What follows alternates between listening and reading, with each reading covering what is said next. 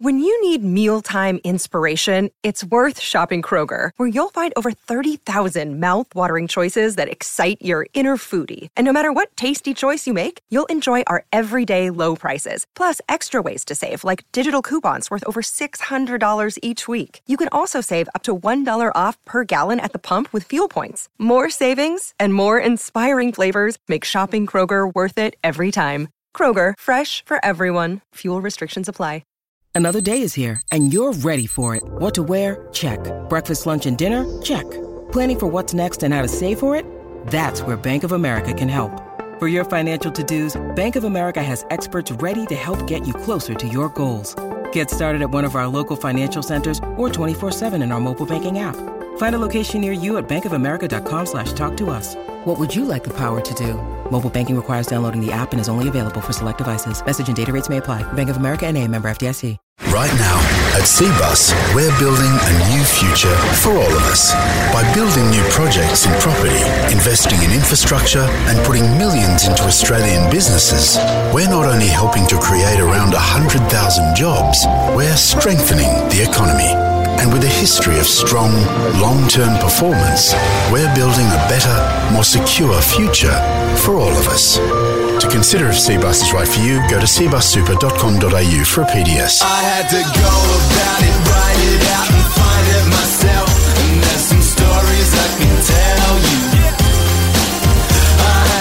It's the final word, India Daily. Adam Collins and Jeff Lemon. It's the third evening of the fourth and deciding Border Gavaskar Test match here at Brisbane, at the Gabba, a ground Australia knows and loves so very, very much, especially their fast bowlers, usually, although that wasn't necessarily the case today. Jeff Lemon, why don't you tell us all about it in 30 seconds? All right, I will. From now, India started miles behind. It was an arm wrestle of a first session, 99 runs added, but the Australians prized out Rahane and Pujara. They got Mayank Agarwal just after the break. All those guys batted for quite a long time, but they only made 20s and 30s. Rishabh Pant made 20 in quick time, but then when he was out, they were still 183 behind and 8 wickets down. But then Washington Sundar on debut and Shardul Thakur in his second test, they put on 123 for the 7th wicket.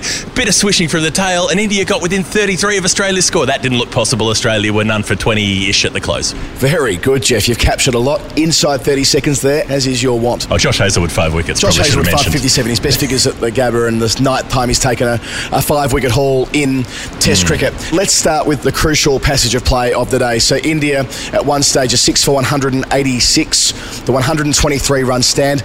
Washington Sundar had the best possible ally in Shardul Thakur because Thakur was willing to attack Nathan Lyon, popped him into the stands, a couple of sixes, broke the rhythm of the spinner, which meant he didn't get on top of them, and it meant they got to the second new ball in pretty good nick. Then they put the foot down, and they just kept accumulating, and this resistance and this rear guard we talked about with India throughout the course of the series, that should have been the bit where things fell. 5 for 186, they lose Mayank Agarwal and Rishabh Pant, the danger man from last week, in quick succession. That should be where it goes, 6 down, but instead, that 7th wicket stand, 2 blokes who, well, one is on debut and one is playing his second test.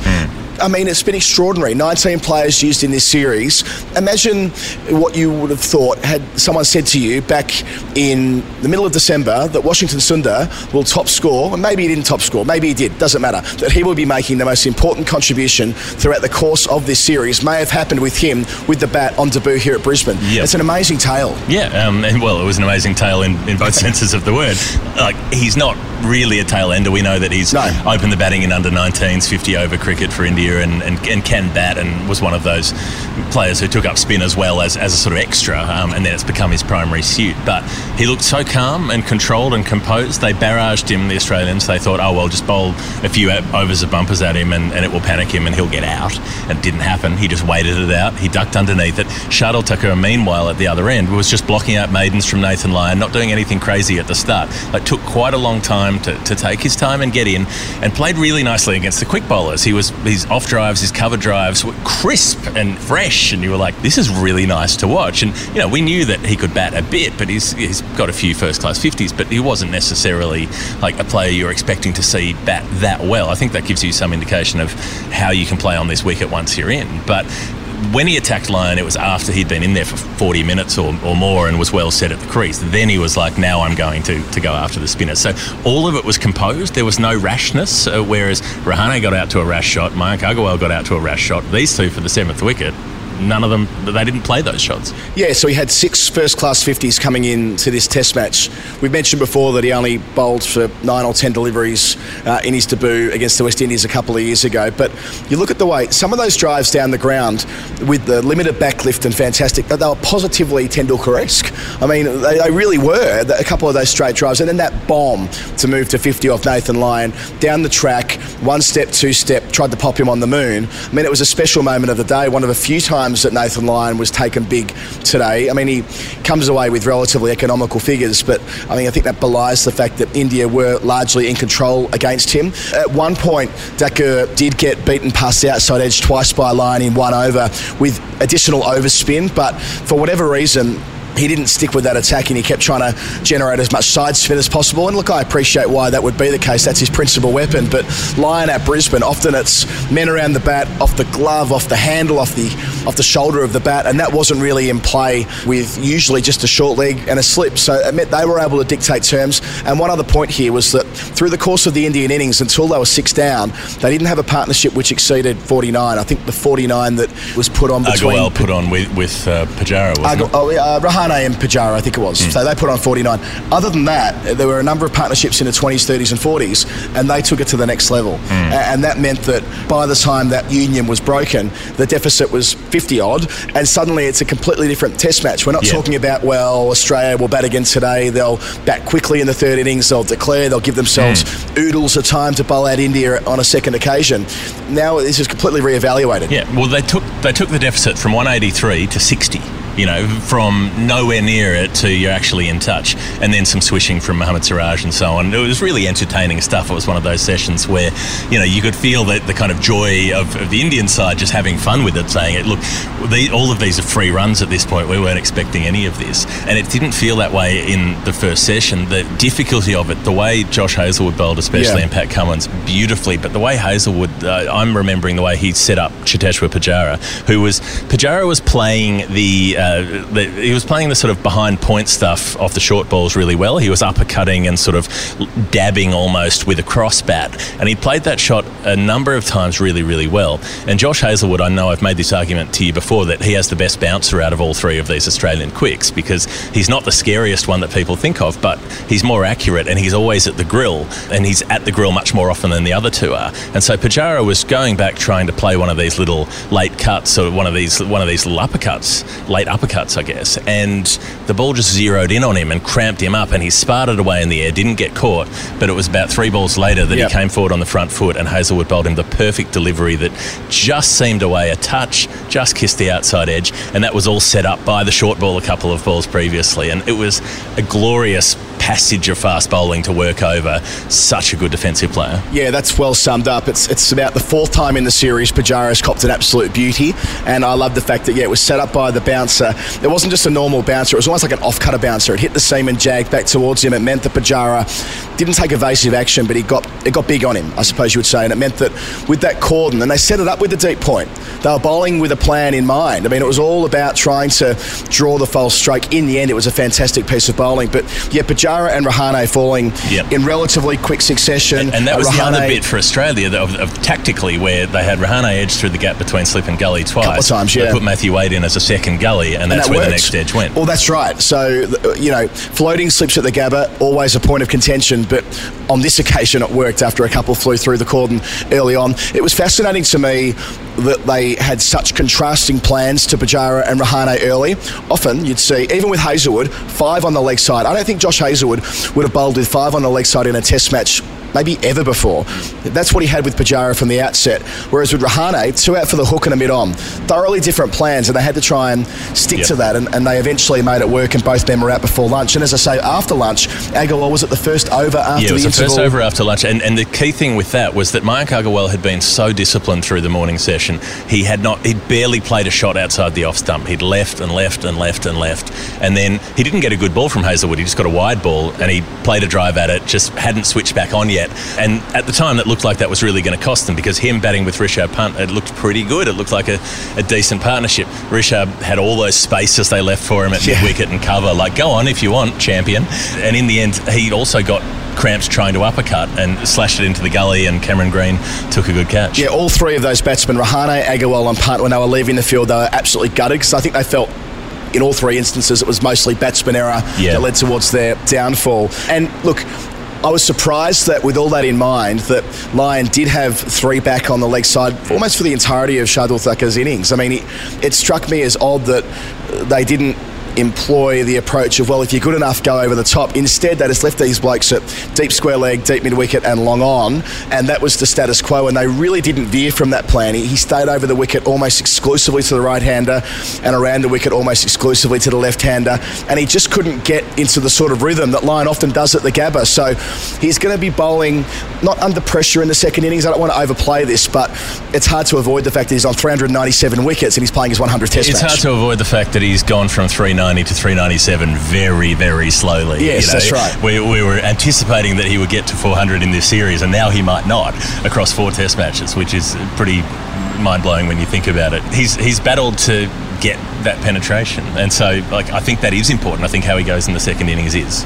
And just to close off on Washington Sundar, 3 wickets and a half century on debut, one of 5 visiting players to do that in Australia. Good Another, stat. a final word favourite, Titch Freeman, back in 1924. He made a half century and took more than 3 wickets on his Test debut. The second Indian man to do it as well. So it puts it into some context how important Washington Sundar was. I mean, the point's been made before, but all 3 Indian players who took 3 wickets in the first innings, and 2 of them making a half century today, weren't in the Test squad when they went to Adelaide back in mid-December. It speaks to their depth. It speaks to their planning. Yeah, sure, to an extent it speaks to the fact that we're in COVID times and they needed net bowlers from the one-day and T20 squads, but nevertheless, they're the ones standing up to be counted in one of the most important Test matches seen in this country in a long time. I'll give you another stat. It was India's 3rd highest partnership for the 7th wicket in Australia. The ones ahead of that were Vijay Hazare doing something special in 1948, and when Rishabh and Jadeja put on 200 for the 7th at the SCG 2 years ago. So they're in pretty good company. But how much fun was it? It was thrilling, because you like, this guy's on debut. This other guy bowled 10 balls in his 1 Test match that was nearly 3 years ago and didn't play since, and had to sit out most of that Test. And they're out there under pressure. They're 180 behind, and they just peel off 120 in quick time. Took everybody on. They had some hairy moments with the second new ball. They did get lucky a number of times against some really good bowling. It's not that Australia even bowled badly. Maybe the field's a bit defensive at times, but it was thrilling. It was one of those partnerships where the whole crowd gets into it. Even the Australians were, in the crowd, the Australian supporters were still enjoying some of what they were seeing. Yeah, and even at the very, very end, I mean, I think we saw 13 from Mohammad Siraj, resourceful runs from the number 11, backing away. The fact is, as Davian Fleming pointed out on our call, he had a method. He had a plan.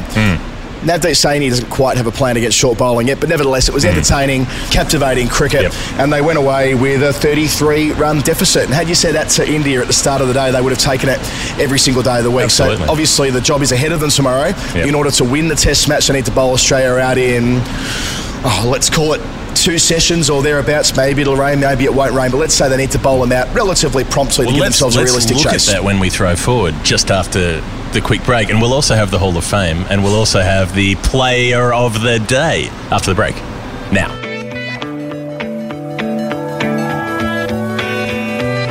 A word about our sponsors, Cbus Superannuation. We're doing this through the lens of what happened when you played cricket, Adam, because you played a lot more than I did. When you went out to bat, what was your level of protective equipment? As I got deeper into my career, I kind of went both ways. I'd occasionally bat in a hat, which was ridiculous, and sometimes I'd walk out in a chest guard and an arm guard when playing up the higher grades, and I would get bullied and teased mercilessly, and fair enough too.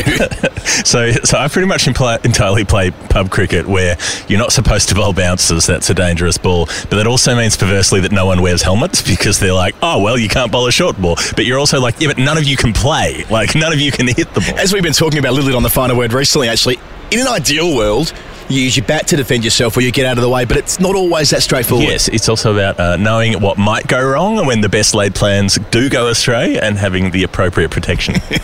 Is this the bit when you link to the fact that Cbus offers flexible and affordable insurance options to people working in the building, construction and allied industries? It's almost like you've got the same script that I do. It is that bit, and you have to make sure you have the right cover. And to do that, you can log into your Cbus account and review your options. This is the thing you can do if you have that cover. Disclaimers are that this information is general in nature. To consider if Cbus is right for you, and to find out more about those insurance products, you go to cbussuper.com.au. You get a PDS that has the information for you. And I don't know if I'm supposed to read this bit out, but if you're interested, Cbus's trustee is United Super Proprietary Limited, ABN 46006261-623. Cbus's ABN, however, is C75 493 363 262, and their AFSL, which I assume is something you ask someone on the internet, AFSL, is 233792. So I hope if you've written down those numbers in case you need them. Visit cbussuper.com.au / the final word. Sort out your super. Back to the show. Sort it out, mate.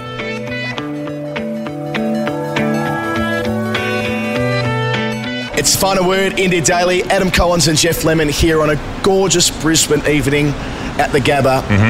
Lovely sign behind us here. If you're watching us on YouTube, you already know that. Yep. But if you're not, you should join us on YouTube. We'll come to that in a sec. This is a mural painted by the New Zealand graph artist Soffels, who did some work that we saw in Christchurch at the Graffiti Museum a few years ago when we were touring to watch Australia play New Zealand. Final word callback. I was going to say, it feels like a very long time ago since we went on that museum tour. Jeff, player of the day for Cbus Super. It's got to be a duel. It's got to be shared, doesn't it? It has to be Sundar and Thakur, because they couldn't have done it without one another. It was how well Shardul Thakur played that let Washington Sundar play that well, that let him play with confidence, not have to worry about preserving his wicket, farming the strike, any of that. They just played. Perfectly put. Hall of Fame, my nomination is the slog swept six that Washington Sundar struck whilst not even looking at the ball. It was poetry in motion. Usually I reserve the right to keep things on the field away from the Hall of Fame, but that was just too good for mine. All right, well, mine are on the field as well, but it was Mohammad Siraj stepping a metre outside his off stump and then trying to reverse hook it almost, like after the ball had passed him. Literally a shot that Glenn Maxwell plays, but I'm like, only Glenn Maxwell can play that shot, but Mohammad Siraj tried, and I appreciated that. And my other one was when Shardul Thakur was warming up before Australia batted, that little TV camera on the buggy came driving through and he nearly killed it with the ball. He bowled a full pace delivery and the buggy drove across the pitch that he was bowling on, and he nearly smashed it and was like gesturing to them to get the hell out of his way. And that would have been a fairly expensive hit had it occurred. A few very good candidates there. Who are we going to give it to? Is Sundar going to do the double? Does he do the double, the daily double? I think he does the double on the basis of what a tremendous day he's had in Test cricket, and I hope that it's the first of many Test matches that we get to see him play over the years. I hope that it's not just a case of he's here as the sort of swing man because he bats a bit, bowls a bit. I hope that they find a way to get him into the 11 more often than he is not. In terms of the throw forward, what happens? How does this match work? Because what can Australia do? Can they try to pile it on for 3 sessions and then declare? But they also want to make sure they don't lose this game, because if they lose it, they might not qualify for the World Test Championship final. This is a very real thing. I did some numbers this evening. If Australia lose here, and we'll use whole numbers, they'll drop to 690 odd in terms of the percentage of hypothecated points in the WTC. If they draw, they'll be at 7-1 something, which means they're at top. If they draw, they remain top. If they lose, they go to third. And look, if they go to third, and if the tour to South Africa doesn't go ahead, then that's it. It's all over. They'll be beneath New Zealand, and of course India have 4 Test matches to play against England. So there's that consideration. So rather than risk trying to win the series with a more daring declaration, they might be more conservative and say we'd rather draw the series and still get to play in the final. And I wonder what Tim Payne thinks about the idea of being an Australian captain who lost to India 2 years ago and couldn't beat them on home soil with a full strength team for the most part. What about being a captain who gets to captain the World Test Championship final and win the first one? All these considerations. Look, they can do both. They could make, the way David Warner's jumped out of the blocks, he's already 20 out of the 21 Australia made in 6 overs, 4 boundaries, 3 in a row against Siraj, albeit batting with discomfort. He took a quick single at one point and reached for his groin. So, and I think that's just muscle memory. Haven't we all? Yes, I think that's muscle memory from Warner. I think when and I understand this, when you hit the ball and you're getting to the other end, you're not thinking about your groin, but so to speak. But I think that he will bat with that view tomorrow that he's done very well batting quickly in the third innings before. Tomorrow is the day where they'll need him to do that. They lead by 54 overnight, so let's do some maths. If they bat for 2 sessions at 120 runs per session, given the first session's extended, that gets them up towards a lead of near enough to 300, 4 sessions to bowl India out. That's what I'd be looking at. That's knowing, the daring one, but if they can bat till stumps, I reckon they probably will and try to get 300 plus ahead. Or they might be bowled out for something and not be able to do either of those things. And then rain, we don't know. I mean, you look at different apps and it's hard to gauge. There will be some rain. It's just how long it holds us up, I think. Yeah, so look, a lot of variables there. But I do wonder whether Tim Payne and the Brains Trust at Cricket Australia and the team management and all the rest have actually done that sort of evaluation about what a draw looks like against a loss in the context of a South African series that, look, we hope it goes ahead. We will be there if it goes ahead, hopefully, all things being equal. But we don't know.